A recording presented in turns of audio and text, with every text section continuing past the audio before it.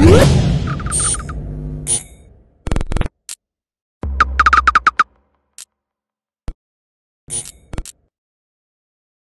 is Andy Purrawal for Boxing Social in association with Betfred.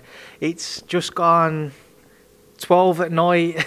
I'm delighted to be joined by Don Charles for the third time in 2 days. Don, from not being on the channel at all a matter of 24 hours ago, you're going to be on it 3 times in a matter of probably, I imagine, probably 72 hours or something. Yeah, you guys are spoiling me, you know, talking about you wait for a bus, none comes, suddenly all the buses come at once. This is a typical example of that. Don, we're making use of the time that we've got together until obviously everybody leaves the bubble in the morning now. We spoke about Florian earlier, so we don't need to go back over that ground. The point of this interview was kind of get more of an insight into you yourself, Don. We had a brilliant chat off camera of our first interview, just about kind of life in general, what it was like for you growing up, what it was like for me. And it just kind of gave me an idea, and I'd love to have had this interview with you to kind of reflect on your upbringing, your route into boxing, and how you found kind of the world change and what have you. So, Don, just kind of take me back to your childhood and what do you remember? Are you sure? Because we're going to be here for a long time. But no, I'll give you the outlines, because I've told this story so many times.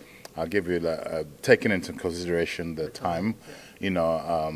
But you quite rightly said we had a chat yesterday, and you know, I'm older than your father, right? I'm older than your biological father.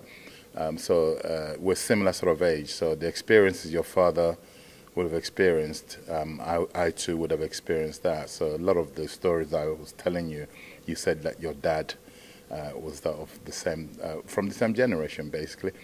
So yeah, I'm African born. I'm from Nigeria.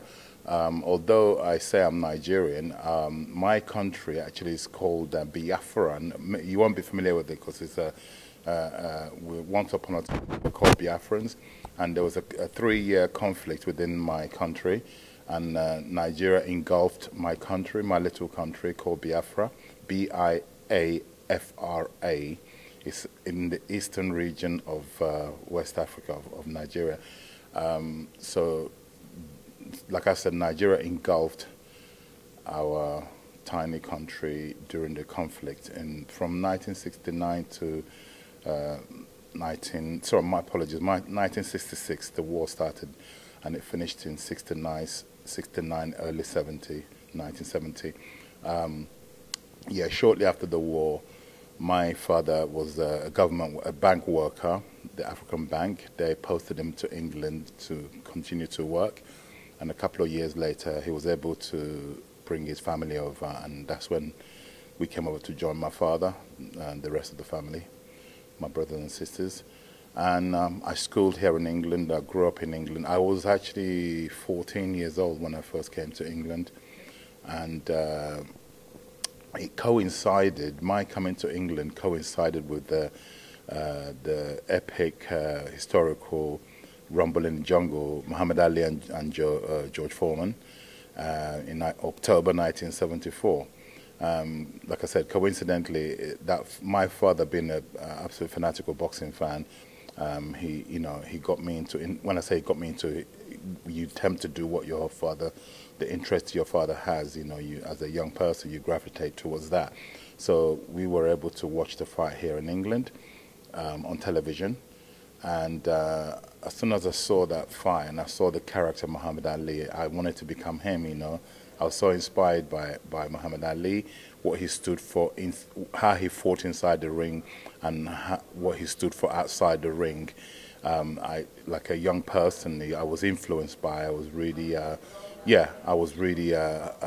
wanted to be him, you know. So, yeah, that's basically my introduction to boxing, and little did I know that effect it had on me would affect me forever, in the sense that I ended up becoming a person involved in boxing. So so in terms of after watching the fight, Muhammad Ali won, obviously, and over the years growing up, I wanted, because being an African, our parents, all they're interested is in books, and books. Right, nothing else will do. I'm the first of 5 children, firstborn, And in my tradition, in my culture, the firstborn has to set examples. And it was me that I was supposed to be a doctor or a lawyer. In my parents' eyes, they worked so hard, my mother and my father, to put food on the table, a roof over our head, and also invested a lot in their children in terms of paying for education. And being the firstborn, like I said, I'm the one who was being primed to be the doctor or the lawyer of the family. And I saw all the hardship my parents were going through. Although my father was in a very good privileged job as a bank worker, bank manager, I didn't like the fact that they had to spread all their income into paying, especially England back in the 70s. England is difficult now, but in the 70s it was very, very difficult. You know, and when I look back at it, they were in their mid-30s, and they had 5 children to raise. You know, and so. My father got posted back to Nigeria to continue his work, and I stayed behind. I chose to stay behind in England to continue my education, which my parents was originally against because I was too young when they left England. I was 16 years old, 16 and a half years old, and they said, no, you're too young to stay. But I insisted, and then they paid for me to stay behind to further education, and in which I was meant to return back to Nigeria after I finished studying, but I didn't. I stayed. I'm still here. And during the time of staying here, going to college, furthering my education, I've always had that boxing thing in me.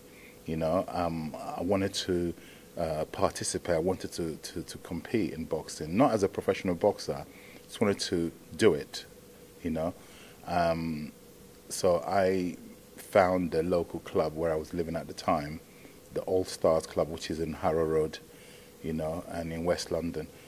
And went in there, and they thought I could box because I used to imitate Muhammad Ali, you know. I used to practice his footwork. I could already skip before I went to a boxing gym, so I was very convincing. If you came in there and I was skipping amongst the box, you think, oh, he's a boxer. Me and my brothers and sisters, we used to practice in the garden, trying to skip like Muhammad Ali. Yeah, so I learned to skip before I could box. Also, I dabbled a little bit in dancing. I'm a trained contemporary jazz, so I could dance before I could box. So when I eventually found my way to the boxing gym in Harrow Road, I had the footwork because of the dancing thing helped me a lot. I could skip already. When I shadow boxed, I mimicked Muhammad Ali. So the coaches there thought I was, you know, a boxer. And till the day they put me in to spar, I got my ass kicked. And that's when they realized that, okay, you move well, but you haven't actually been taught how to box. And they took me on and showed me the fundamentals. And the rest is history. I went on, I changed areas. I was living in West London at the time. I moved to South London, and I always found the local. The first thing I do when I moved into an area back then, I was still at college, I'll go and find out the nearest boxing club. So I was living in Streatham at the time. No, my apologies. I was living in Dulwich, and the nearest gym was in a place called Herne Hill in South London, and there's Brixton ABC. It was called the club I boxed for, the amateur club I boxed for, and the people that boxed for that club, who you would know of today, Spencer Fearing, he boxed for he was my junior. Spencer's 10, 11 years younger than me. He boxed for that club. Danny Williams, who went on to beat the great Mike Tyson, he also boxed for that club. I was the senior, the super heavyweight that represented that club. It was only a tiny club. They had a lot of up and coming people who went on to do things in boxing. So I didn't fulfill in fact, no, I can't say I didn't fulfill my ambition. I never, at any time during doing boxing, wanted to be a professional boxer, because the background I had was of education, business. So my head was to basically, I did it as a hobby because I loved it. I wanted to do it, not because I wanted to make a living out of it, you know. So I did the ABAs. I got to the Londons. I was beaten by a chap called Haye Senior, who went on to win the Commonwealth title. So I wasn't bad at all. I was a good boxer, you know. But like I said, it was not meant to be my living, you know. Looking back now, could I have done it for probably, yeah. Because all the people that I used to train with, they were my juniors. Like people like Spencer went on to turn professional. He did very well. Danny Williams turned professional. He beat the great Mike Tyson, and he carved out a really good career out of boxing. So I'm really proud of those two guys anyway. I'm still in touch with them, obviously. So when it was only like, I stopped boxing at the age of 29. I had my last fight at the age of 29, 28, 29. It was like 10 years after I finished boxing, my son was born, George, who is now a professional boxer. It's only then did I realize, hang on a sec, I could have actually done this for a living, you know. So I thought, okay, I really miss boxing, you know. 10 years after I'd retired, I really missed it. I thought, I want to play a role in boxing. What can I do to do with boxing? I thought, let me try my hand at coaching.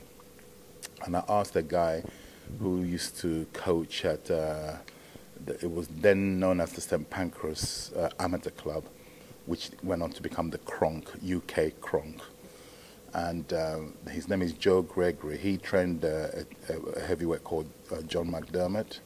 Yeah, so in fact, when I first moved to North London from South London, he became my coach. He took a liking to me because he thought I was really good. He said, you should turn professional, you're good enough. I said, look, I'm too old to, I was like I said, 30 when my son was born.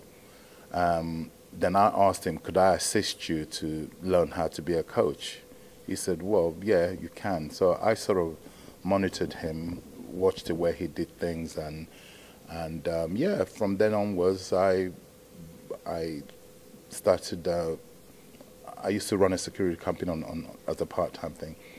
I started to coach my my security staff. I used to take them on the pads. You know, they were all big guys. I used to say, you have to come do pads, and if you don't come, I'm not going to give you the hours for the securities. I should trade off. And this is how I started, you know, taking these big guys on the pads and training them. And from then onwards, shortly after that, I did that for a period of like 12 months. And I thought, you know, I need to get a studio. I need to get a little studio to do it for myself. And the way God has it, I'm a God-fearing man. The way God has it, I managed to get a space. Whilst building that space, I met the person who, like I said, I've given about 100 interviews over the years since I became a coach, and I will always owe him. His name is Derek Chisora, because I met him in a petrol station, literally about 10 days after securing my first premises, which I turned into a gym. I bumped into him in the petrol station. I was with a colleague of mine who was speaking to him, and it turns out he was an amateur boxer, boxing for Finchley ABC. And my friend started talking to him. He said, yeah, I'm a boxer. He'd only had like 6 or so amateur fights. And my friend said, look, that man over there putting petrol in his car, you need to talk to him. He's a good coach. Although I hadn't coached anyone of any name, it's just the way destiny has it, you know.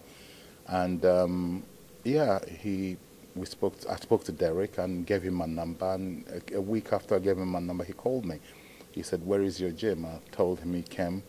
Although I hadn't actually built the gym, I just got the keys and I was just, you know, going to start to build it. He started to come down, and he was doing the novice ABAs at the time, and I helped him. He was boxing for Finchley ABC, but he used to come to me privately, and I used to give him some sessions. And he went and won the ABA novice ABAs. Then year after, he went and did the actual ABA senior ABAs, and he won that also. And yeah, and then he enrolled me within his coaching staff.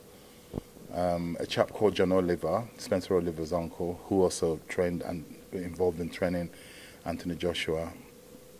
He was Derek Chisora's first, when he turned professional, he was Derek Chisora's official coach, number 1.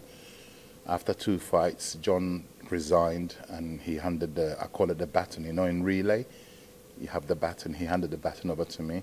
He said, don't drop it. And I didn't drop it for a long, long period.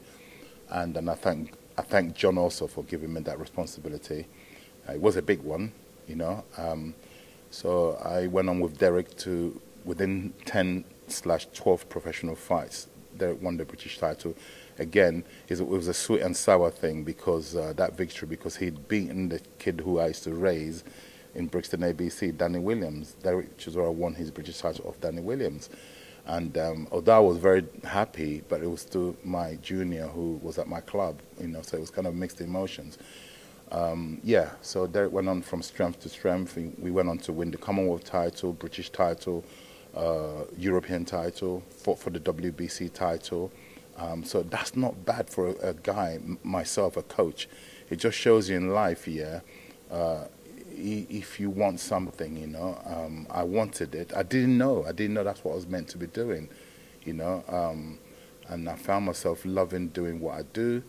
And like I said, chance meeting by Derek Chisora, who then, when I say gave birth to me as a coach, who's to say had I not met him that very day, the chance meeting, now that I know how lucky I was to have actually met him, because I tell you why, looking back, how difficult it is to break into the industry and breaking and getting given an ABA champion. Do you know what I mean? It doesn't happen. When I look back at my goodness, how fortunate. But this is why I'm a strong believer in destiny. It was meant to be. I've done good for him. I've done good for him, and he's done very, very good for him. I will always owe him that, the role he played in my life as a coach. And I've gone from strength to strength. I've coached 4 British champions to date in 4 different weight categories. And I'm very, very happy of where I am in my career at the moment as a coach. I'm still hungry, I'm still determined, I'm still as hardworking as I was when I first started. And my son also being a prophet, he's chosen to, he could have done anything, my son, he's very academic, George, but he chose I wanted him to do football because he was very good football, and he opted to be a boxer, and obviously he's got my support, and I am his coach, and if it's his destiny to become a world champion, then nothing can stop it. And if it's my destination to train multiple world champions, nothing will also stop. They won't be down to lack of knowledge, because I did all what I did without any experience, really. And now I feel so confident, not arrogant, confident, because when I look back, to achieve all that without having any previous experience, and the experience I've now gotten will serve me really well in the second part of my coaching career.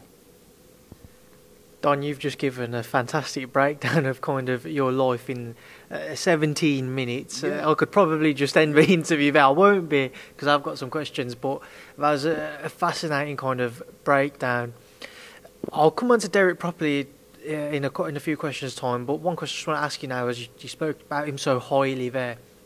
When you are asked questions about Derek, and obviously, as I say, I'm going to ask about him in a bit, but when you are asked questions about him, does it ever frustrate you when people ask you about him, ask your opinions on him, or does it kind of just bring back the good memories that you had and you're just happy to talk about him, given what he's still obviously looking to achieve in the sport?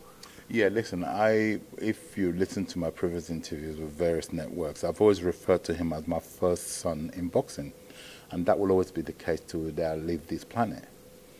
Right? I'm a very grateful person. Like I said to you, it was a chance meeting. Yeah? And that kid has gone in the ring and fought on his behalf, for his family, for me also. He won for him, he won for his family, he won for me. And how can I then sit at any time and not acknowledge and embrace that? Life's not always about negative. Of course there are negatives that's come, but every day I appreciate what I'd gotten out of a chance meeting. It was a chance meeting. It wasn't like I'd been this guy who's come through the amateur scene coaching people, then people noticed that I was a good coach and then rewarded me with a ABA champion. Yeah, he gave me a chance. He gave me an opportunity. He didn't have to. When his first coach left, John Oliver, Derek could have said, I'm going to get an experienced coach. And also thank Frank Warren, because when I first met him, I was a nobody in boxing. Who are you? Where did you come from? I just came from nowhere. Suddenly I'm training this ABA champion.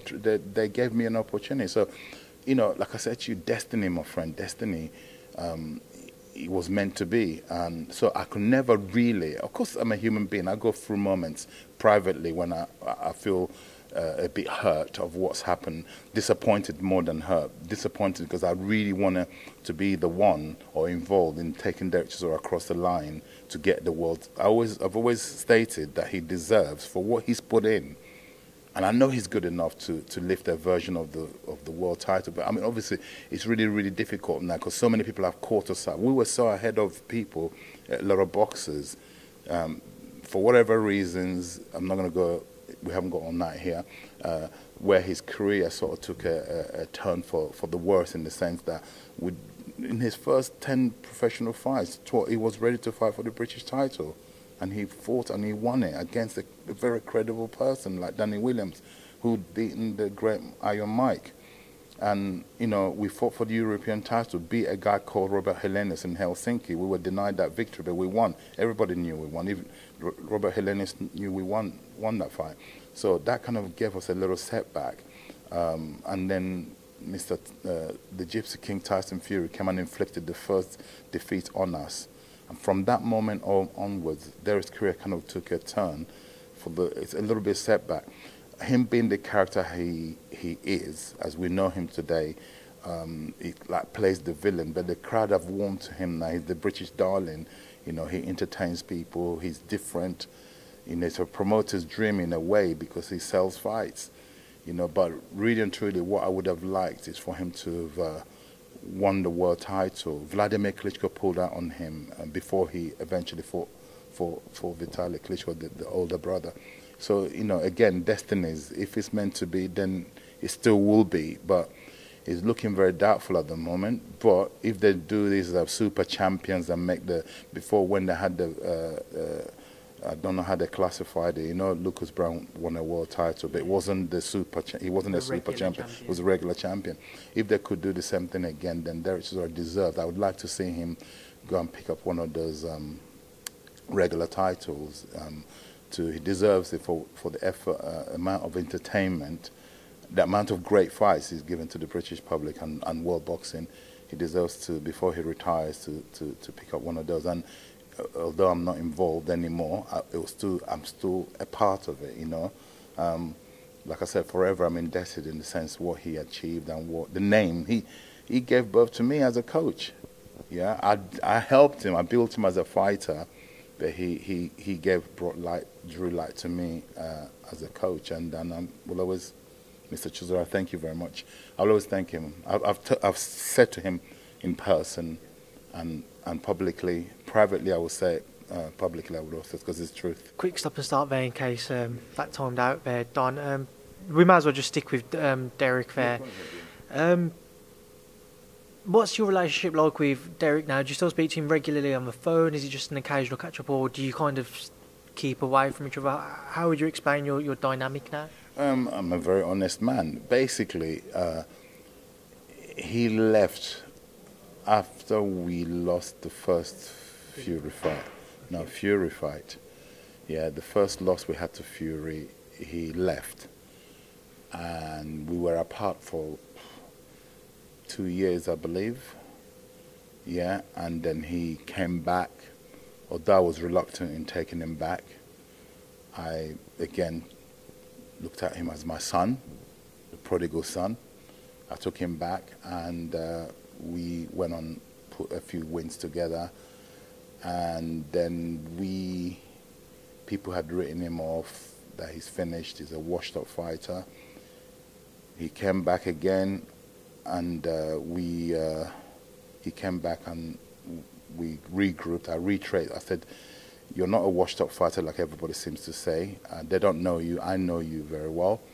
So I was able to retrace his roots, his boxing roots, the things that made him successful initially. I knew what those things were. And we just simply went back and took him back to basics, you know, and regrouped.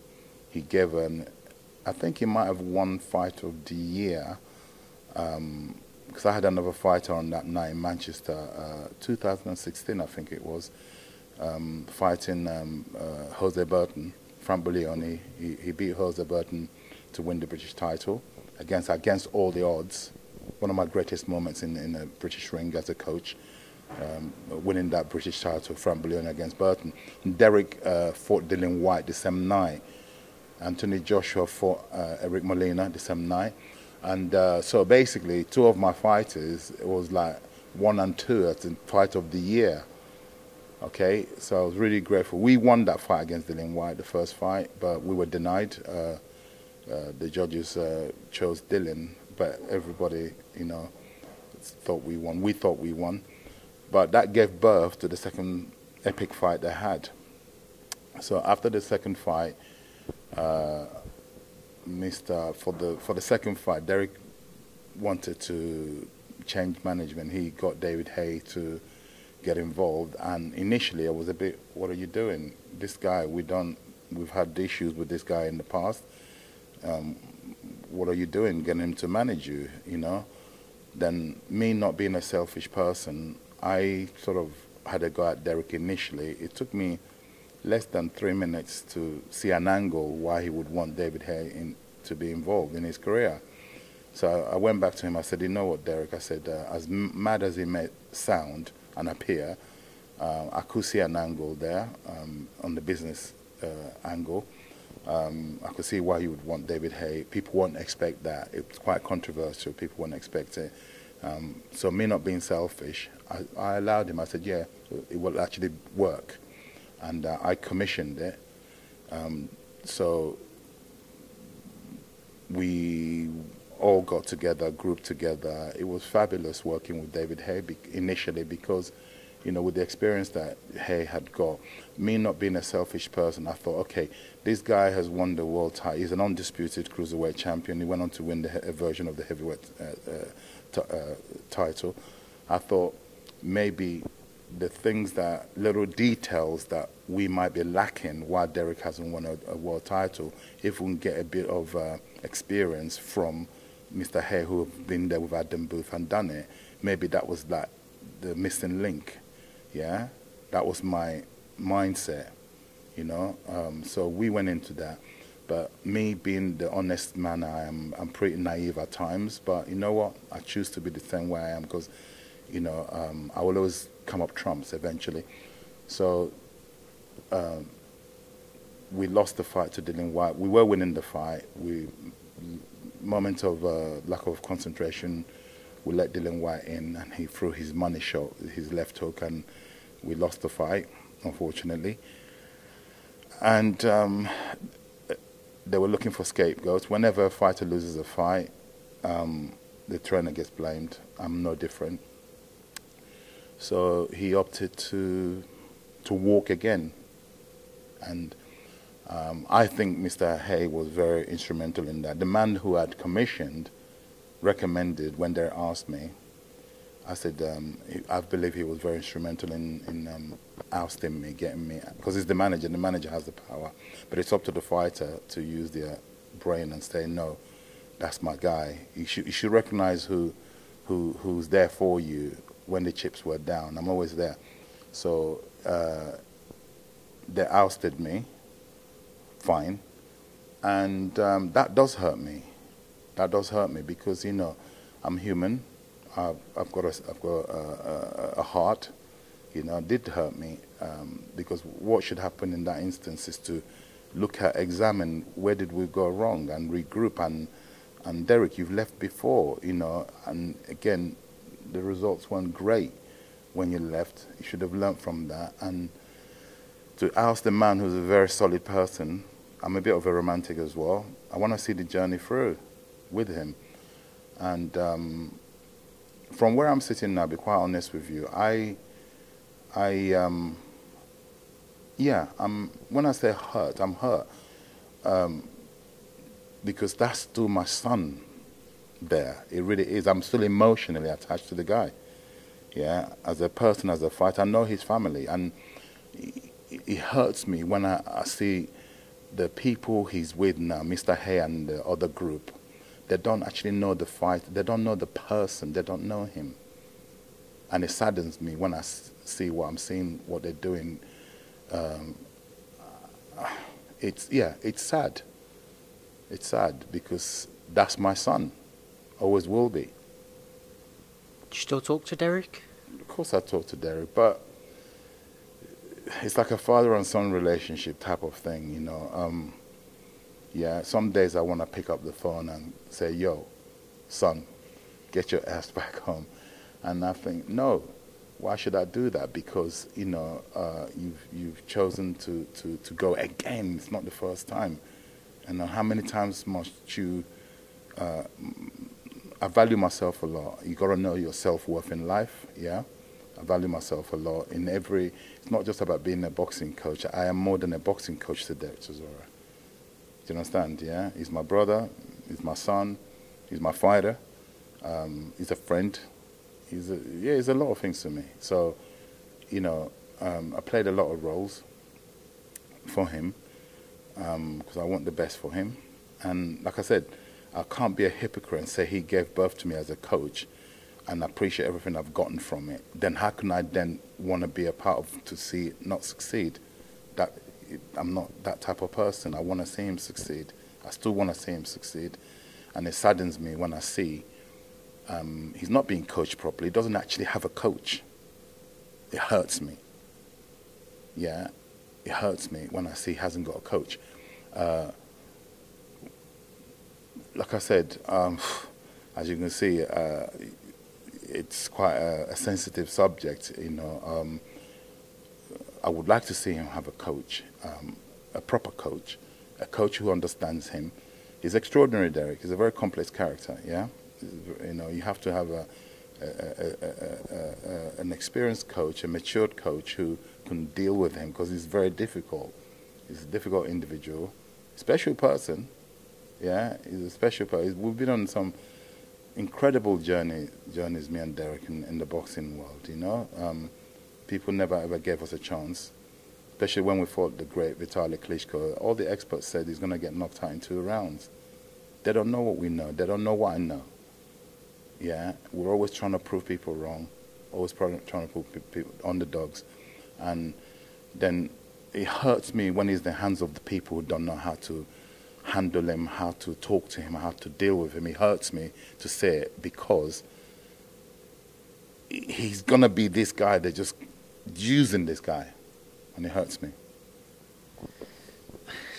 It's a hypothetical situation I'm going to put to you now, Don. You mentioned, you know, at times you feel like calling him up and saying, you know, yo, son, you know, come back down here. But obviously, in the end, you've fought against that.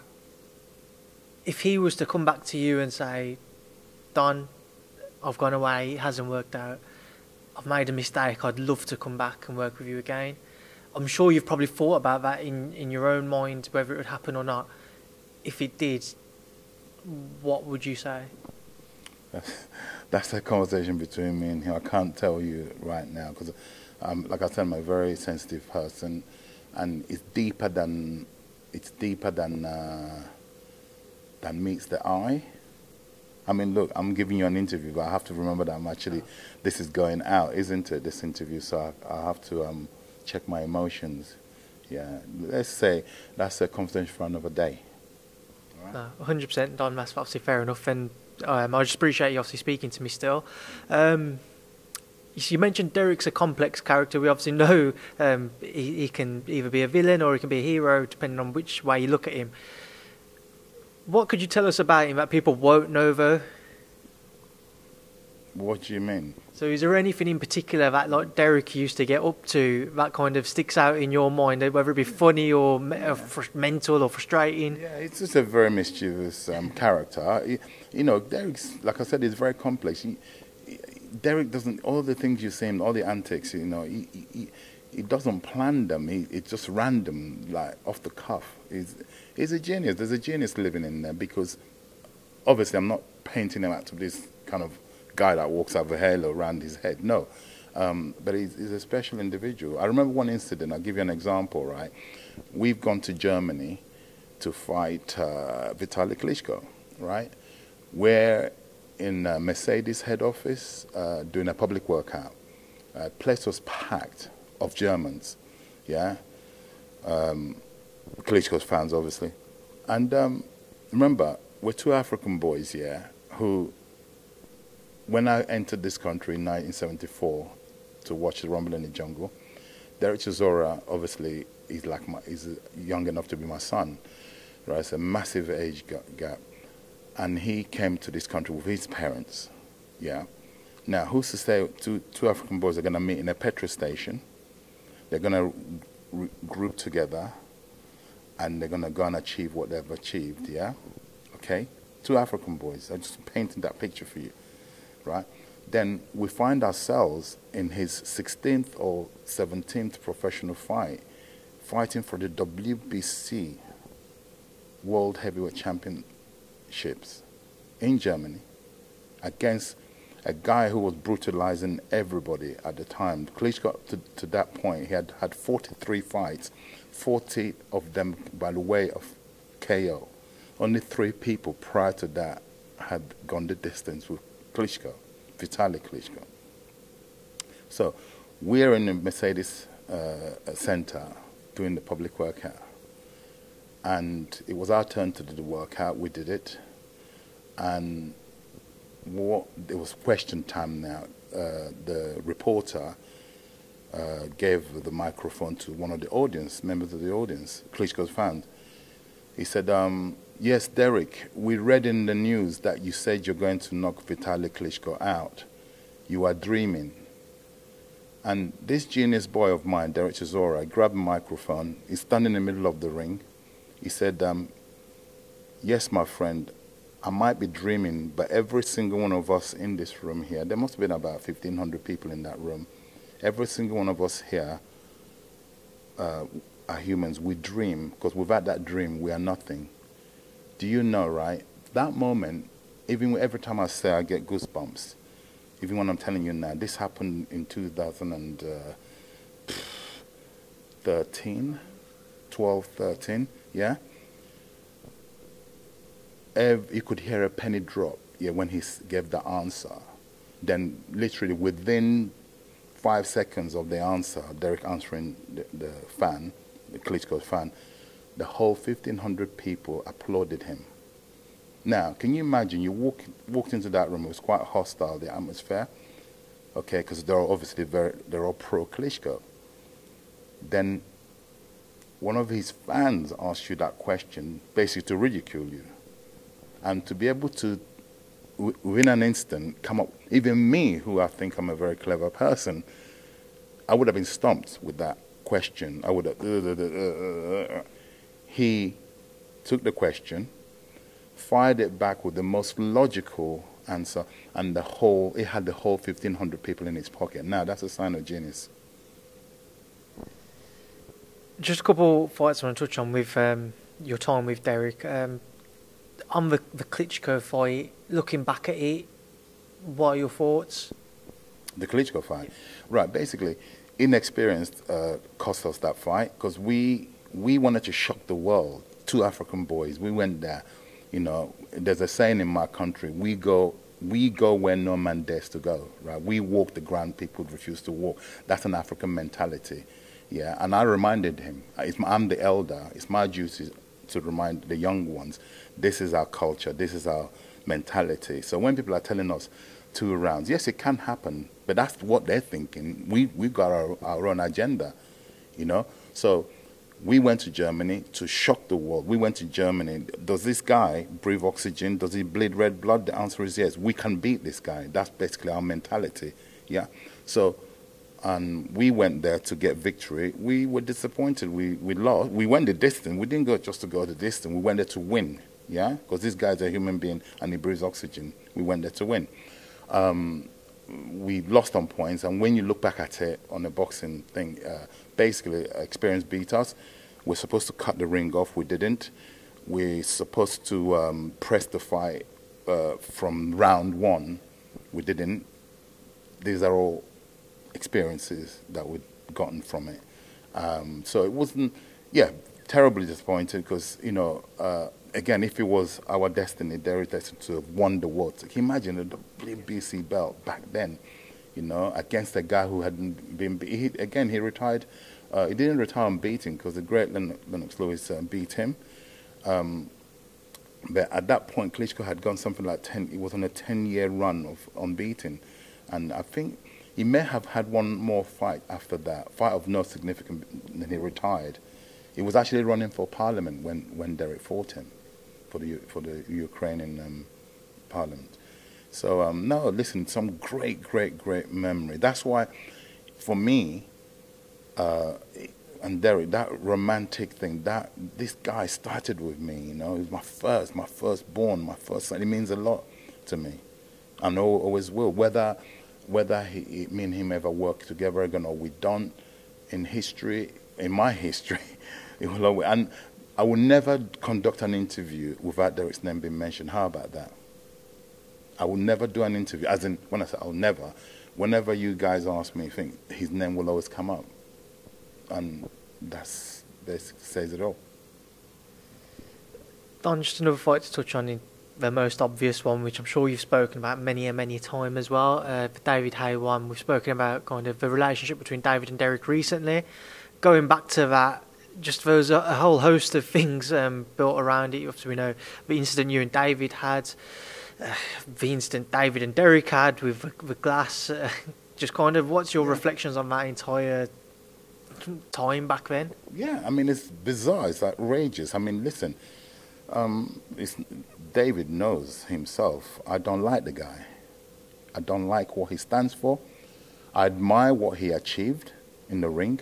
I admire what him and Adam Booth achieved. In fact, when I first came into, the irony of it is when I first came into boxing, I did when you go into any business, you do like market research. My case study was based on David Haye as a fighter and Adam Booth as a coach. I've even told Adam this on numerous occasions. Although I'm older than Adam, but I'm not ashamed to say I based my case study on him as a coach, how he conducts himself, how to be. And I said to Derek, you see those two characters, they stood out for me when I was doing my research, how they conducted themselves, how they appeared tight, and how they're immaculate in every which way they appeared, and they achieved a lot, yeah? So it hurt me that then the incident, because I had a lot of respect for David Haye as a fighter, yeah?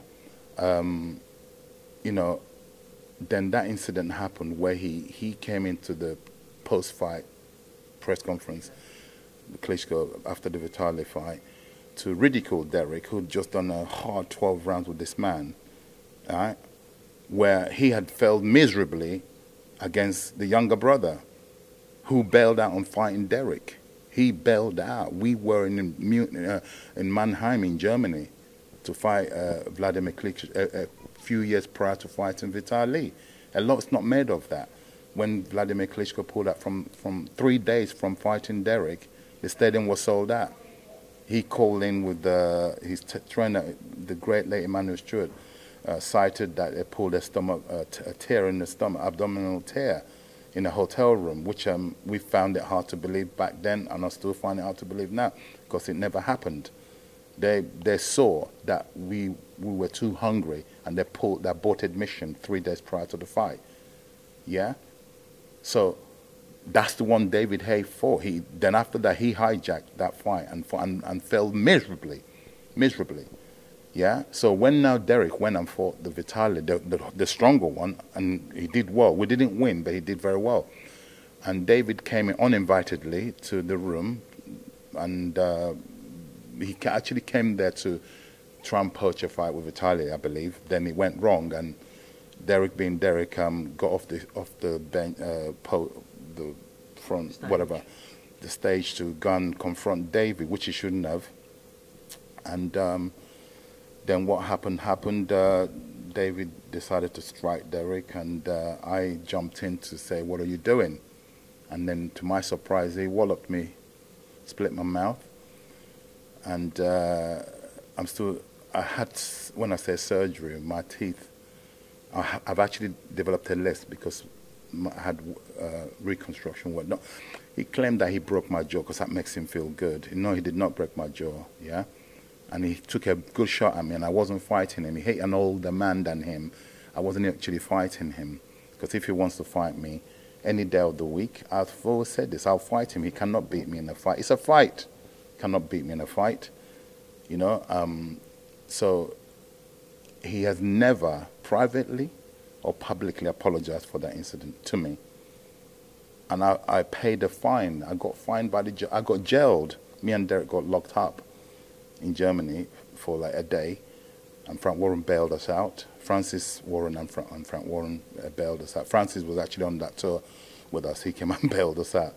And up to today, Mr. Haye hasn't got it in him to apologize to me or to publicly or privately, but life will pay him back.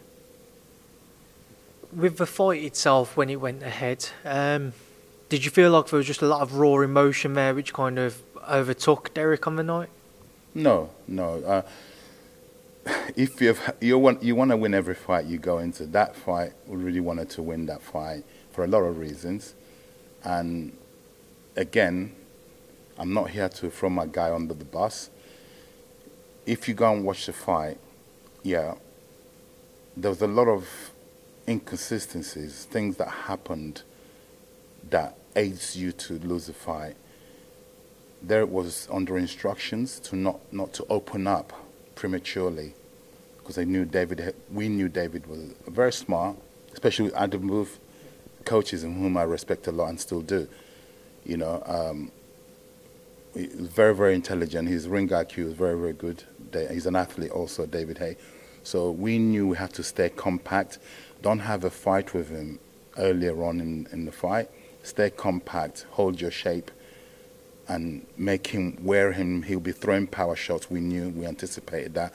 And as soon as the bell rang, he came up throwing power shots. We knew that too. He knew he had to blast Derek out of there to have any chance of winning. And we thought if we can weather the storm for 5 rounds, then we'll start taking him apart. Yeah, and the game plan was working nicely. And Derek decided, like he does, he's going to open up. Told him not to open up prematurely. He started to open up, and just again, lack of concentration, and we let him in, and bingo, we got knocked out. And I believe, do you think that Derek Chisora will go and ask David Haye to manage him had Derek Chisora beaten David Haye? The answer is capital no. Right? There's something that happens to a fighter when the other fighter beats them in the fashion that they got beat. You become in awe. I'm not in awe of David Haye, but I believe my son is in awe of David Haye. That's what you're seeing presently. I could stick on this topic for a long time, but obviously we'll move on, Don. I want to go back to kind of your journey over to England, and you mentioned obviously at the time when you was growing up there was a war going on back in your home country. Do you remember anything of kind of your childhood, your early childhood, and what it was like living through that? God, listen, you're, no disrespect to you, you're a young man. A war is a war. You see terrible, horrible things. I've never actually seen like a psychologist. I probably at some point in my life need to go and see a psychologist about it, because I saw some horrible things, and a lot of it shaped me into who I am today. But in some cases, you know, people affect you in a negative way, but it impacted me in a positive. I'll use that. That's partly what drives me. The experience that I had from the age of 6 to the age of 9, 10. What I saw will last me a lifetime, and yeah, it obviously shapes your life. You know, shapes your mind. Like I said, in sometimes as human beings, you know. Some of us, it affects us in a wrong way. You hear people committing all kind of crimes, and then a psychologist would diagnose saying it's from their childhood. Yeah, based on what I saw, I should be a serial killer. I should be causing all kind of havoc around but I've done. Like I said, it's had I've used it in a positive way, the things that I experienced and saw. Don, just picking that back up again there, because I don't want camera to time out. Moving forward to kind of your earlier life then, and when you came over to England, how did you find kind of adjusting to society, being from, you know, another country coming over? How did you find that? Yeah, it was quite different, you know, quite, when I say to romantic, in the sense that the British colonized Nigeria. So Nigeria has 3 languages that make up Nigeria. 3 languages: Hausa, Yoruba, and Igbo. I'm from the East. I'm an Igbo man. We speak Igbo, the language, yeah? So being as three, they're totally languages that we don't understand one another. So we speak English. English is the language we use to communicate amongst each other. So English, yeah, my English has always been very, very good in the sense that it's a language we communicate with us. We speak our native language, yes, we do. When you're speaking from the person from your tribe, you do.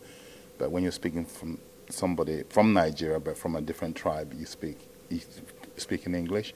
Like I said, the English colonized our country, so we always spoke relatively good English, very educated Nigerians in general. So when I came over here, it was an easy adjustment in terms of the language because I could already write and speak English very well. Write it more than I can speak it. Over the years of living here, obviously, your tone changes and so, yeah, it was very, very romantic in the sense that all the postcards, all the books and films we used to see about England, I was able to, like, go.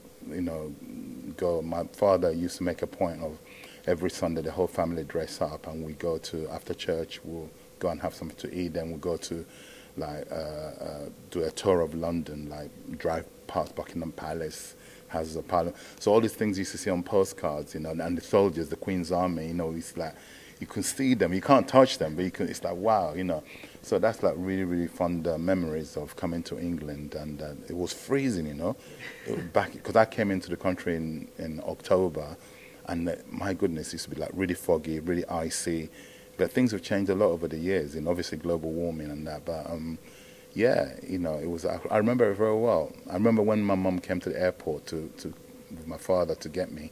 They brought what are they called? These coats that with like the car key coats with the fur around yeah. They brought one. I was like, wow. I used to see these on the telly, and now I've got one and I put it on me, and it's like, oh my God, it's brilliant. Yeah. Don, you mentioned with your parents when you were studying, they wanted to have saw kind of a career for you in whether it be in doctor or law. Did you feel a pressure to go down that route? And if so, how was kind of the conversation with your parents to tell them that you didn't quite see yourself going down one of those two paths with your life? I wouldn't dare tell them that. I couldn't see myself to go on with it.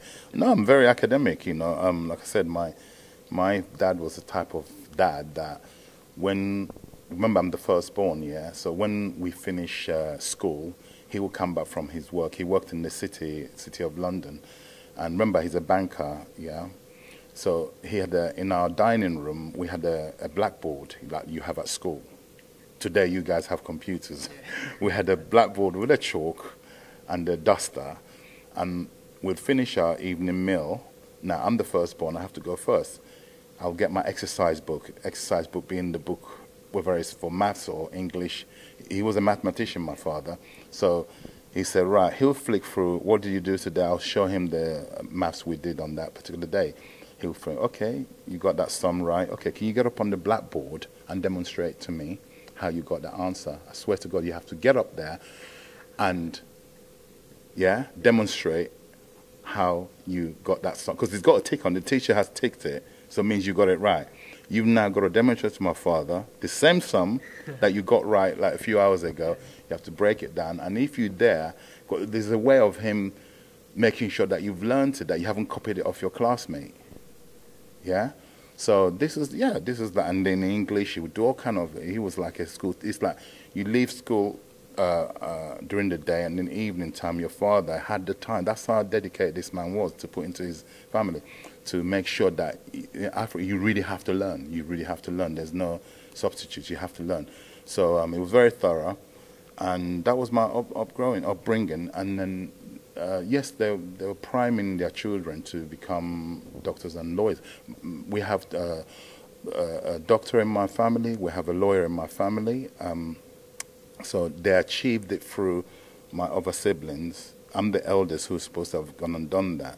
There's a few reasons I opted not to. I didn't tell them no, because you don't tell your parents no. I never at any point said, no, I don't want to be a doctor or a lawyer. it's just circumstances the way they moved back to Africa. Then I was doing at college. Then from there I became more of age and kind of did what I wanted to do in terms of where I wanted to take my career. They was against it because they always wanted me to come back to complete my universities back home, and that never happened for various reasons. But you know what? Destiny, that's the way mine was carved out. And do I regret anything? No, I do not. I regret the time that I didn't spend with my parents because I lived here on my own when they went back to Nigeria. So I do regret, if I have any regrets, the time, long stretches of time that I didn't spend with them because they're no longer with us. They left the planet. They've gone to a better place. So that's my only regret of the time I spent away from them. There's two things I want to pick up on there. First one being if you got an answer wrong with the chalkboard, what was the punishment? Right. Today will be classified as child abuse, right? But they only wanted the best for me, and I haven't turned that bad. And then the second thing being, when obviously your parents went back home, was it difficult to kind of maintain the relationship being so far apart? No. It's, I've always had a very good relationship with my family. Moving forwards, Don, just want to kind of get your thoughts on the boxing world currently. When you consider when you first came into it and how it's changed now, what's been the thing in particular that surprised you? What would you like to see be improved on in the future? In terms of the boxing industry? Yeah, you know, how can I put it? Obviously, we're going through a pandemic at the moment. Yeah, taking into consideration that when things get back to normality, please God, just small hall shows being where fighters in the small hall shows, something has to happen where they should be put on a guaranteed purse, then tickets bolted on top of it, to give them a chance to, if you say you're a professional boxer, you know, I would say everybody that calls themselves a professional boxer within the whole boxing fraternity industry, I would say in terms of percentage, you're probably looking at maybe worldwide, maybe 5%, I'm probably being generous, that actually earn a living only from boxing. Yeah, if we're being generous and say 5%, there's another 95% who call themselves professional boxers, but they have full-time jobs, so they're not professional boxers. So what I would like to see eventually is something, I don't know how we're going to arrive at this, but something has to give where fighters who turn professional, they're not your ABA winners, they're not Olympians.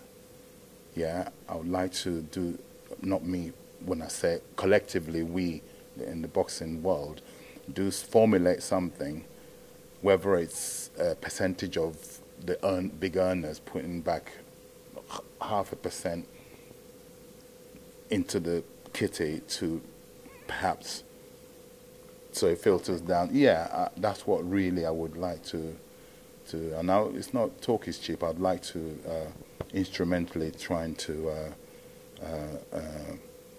get something to the board. The board are very reasonable, one of the best we have in the world, the British Boxing Board of Control.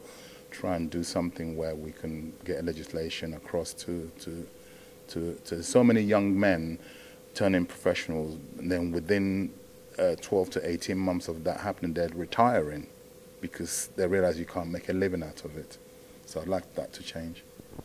It's no secret, obviously, we're in this pandemic and a lot of people around the world are struggling, but in boxing terms, and you mentioned the small hall circuit,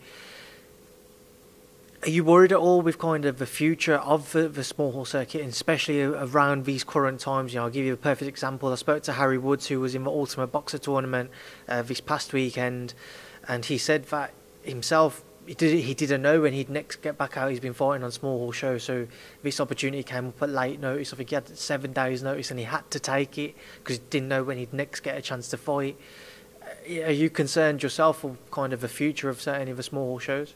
Most definitely, because reiterating what I just said, yeah, you know, it's, I mean, look, we're going through a very, very world crisis with the pandemic, so this is probably not the best time for anything to happen, because it's affected all sectors. Every profession in the world has been affected. Every professional in their sector has been affected. So, but like I said, when things get back to some kind of normality, we should build an infrastructure to so that people can actually say, yes, I'm, you know, you're a professional at what you do, and you get paid for it. You can make a living from it. Moving forwards once again, Don, you mentioned your son George is taking up professional boxing. What makes you believe, or what kind of makes you look at your working relationship with your son and believe that you can both succeed? We've seen Teofimo Lopez and his father go on to achieve great things recently. Vasyl Lomachenko with his, Floyd Mayweather with his, Enzo and Joe. Yeah, the list goes on. But what makes you believe, obviously, yourself and your son can go on to not necessarily achieve the same things, but go on to have a great career together? On the same basis of the previous names we just mentioned. You have to have, first and foremost, you have to have that belief, and not just having the belief is not enough. You've got to do something about that belief. You know, you've got to work. Yeah, you got to work, and I'm a very confident person. My son is very confident. It's his chosen profession. Like I said, he could have done anything academically, because he's very academic, George.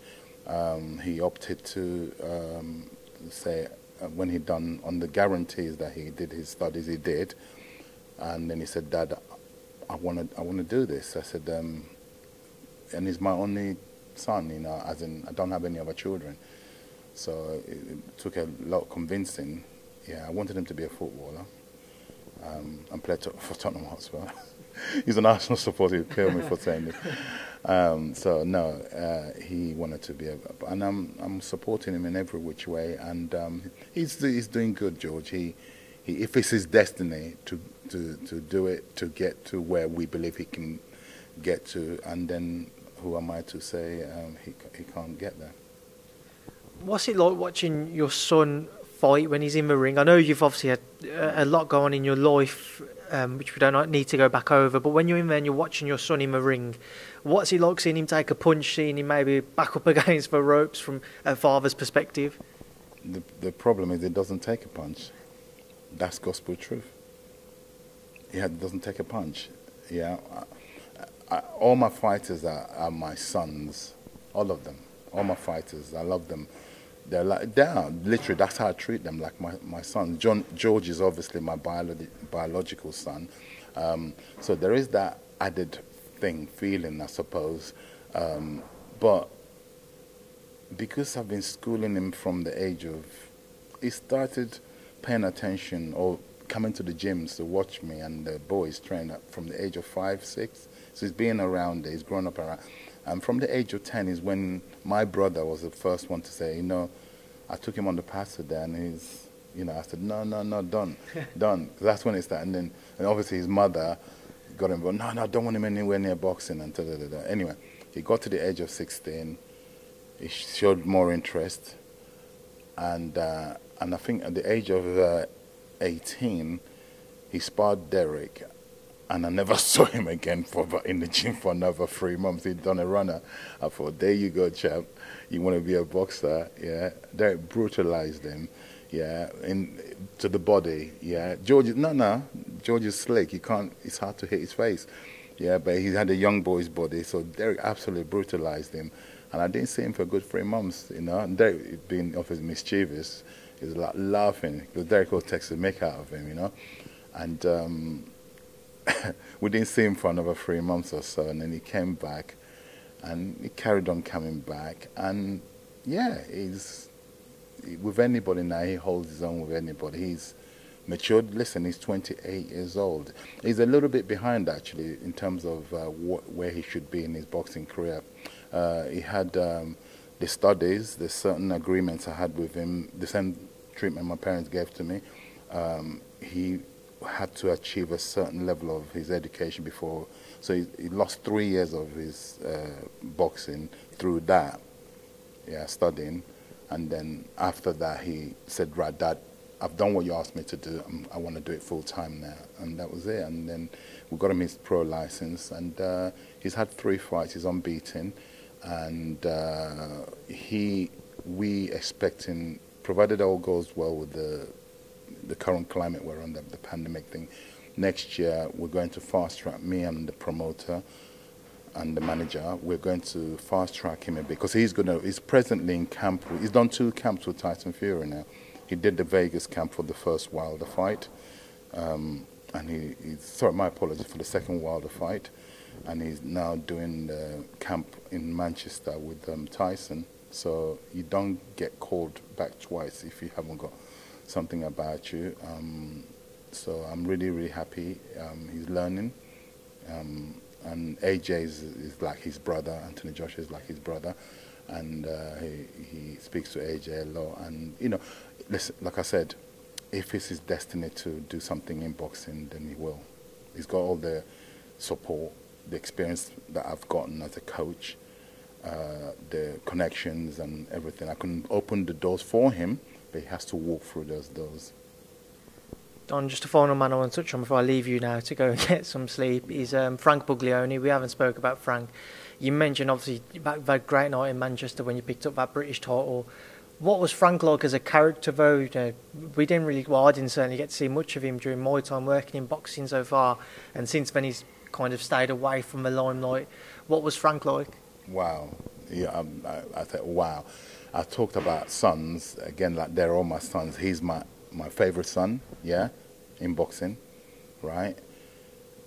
We were only together for 2.5 years, and my goodness, what a 2.5 years experience, beautiful experience.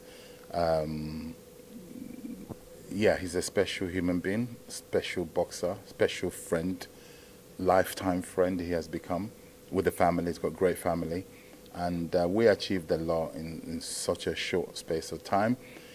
He wishes he started his career with me, professional boxing career, and I wish he started his professional boxing career with me. No, again, destiny. I keep mentioning destiny is very consistent in my speech or my interview. Yeah, destiny. We were meant to meet when we met. We achieved what we achieved. It ended when it was supposed to end. He's a beautiful person, beautiful human being, and he's got his faculties intact. He's very successful. You know, guys, people who gone to become these boxing champions, and that, there's more to them. Whatever they put their hands on, whether it's to do boxing or not to do, they will be successful. And he's a prime example of that. Family, they run a very successful family business, him and his father, Mr. Buglioni Sr., the governor, I call him. They run a very successful family business, and they're doing very, very, very well with it. And he has no intentions of coming back to boxing. He's done it. He's done it from the age of 9. Yeah, he's now like 30 years old. You know, he's done it all his life. So he's achieved a lot, and he's forever proud of what he achieved. I'm definitely forever proud of what he achieved generally and what he achieved whilst working with me. Just a couple of things with Frank I just want to quickly ask you on. There was 2 fights that were spoken about whilst Frank was with you, one being Anthony Yarde, which never came off, and then the other we saw Sergey Kovalev being mentioned. Looking back, why did neither of those fights take place? Well, I'm not a promoter. That's a question that you got to put to a promoter. We fight whoever is put in front of us. At the time, I remember our stance we took was that Yarde was not mandatory for our British title. We had other plans. A champion, when you've got the belts, you've got plans. Like Anthony, where he is at the moment with Tunde, who's a great friend of mine, he has plans of what he wants to do with Anthony. So you can't suddenly, you got these plans and then suddenly divert by doing something that's not a part of your plan. Yarde was not a part of our plan back then. Had he been mandatory for our belt, the British title we held at the time, then it was, you see, if I would dropped it or fought him. He was nowhere the mandatory. The board commissioned, sanctioned for him to fight an eliminator against Jose Burton, who Frank had beaten. Then the winner would go and challenge Frank for the title, and they declined that opportunity. So what we're supposed to do about it? So fights don't just happen like that. There's a procedure for fights. There's a plan. Everybody has their plan. At the time, he wasn't part of our plan. You don't go and fight someone as dangerous as, because I rate him highly as a fighter.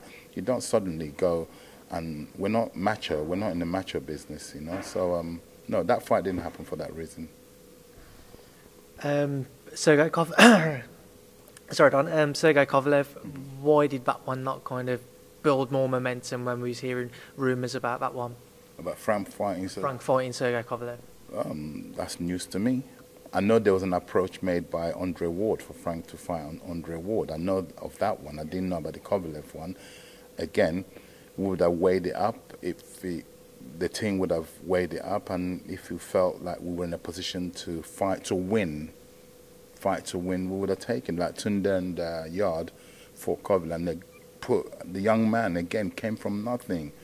Yeah, his journey to the top, and he came inches from pulling it off. Yeah, and again, destiny. If it's his destiny to go on to lift a version of the light heavyweight world title, then he will. And Tunde is like myself, very determined, you know, very, again, came from humble beginnings, and, you know, nobody gave him a chance, and took, again, Anthony, his route to where, remarkable what Tunde's done with him. Speaking about Anthony, obviously his link there with Frank, there's a lot of talk about a potential Anthony Yarde and Joshua Buatsi fight taking place, hopefully sometime next year. If that fight goes ahead, Don, what are your thoughts on it? Just how big of a fight do you think it is without a world title or with a world title? With that kind of fight, it's almost like that reminiscent of Derek Chisora and Dillian Whyte. There was never any world title on stake, but you saw how big those fights can be. That's the sort of, in comparison, that's what you're looking at. If Yarde and Buatsi got it together, you don't need no world titles. It's a domestic British fight, and it'll be a huge fight. Don, I will leave it there now, and I will leave you to get some rest. If you had to take a guess, how long do you think we've spent together? 60 minutes. It's around the 60 minute, 70 minute mark. Certainly probably longer than what you thought you'd be giving up tonight, but I appreciate it immensely.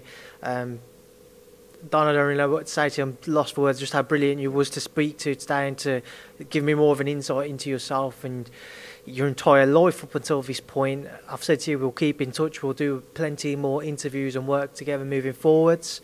Thank you for your time, and thank you for speaking to Boxing Social. My pleasure. Can I quickly add that I've been interviewed by world press, local press. I only met you yesterday, right? You know, remarkable young man. I like to see when young people, you are not phased. You're very precise with you haven't got nothing written down. You off the cuff, what they call a natural in the business, and keep it up.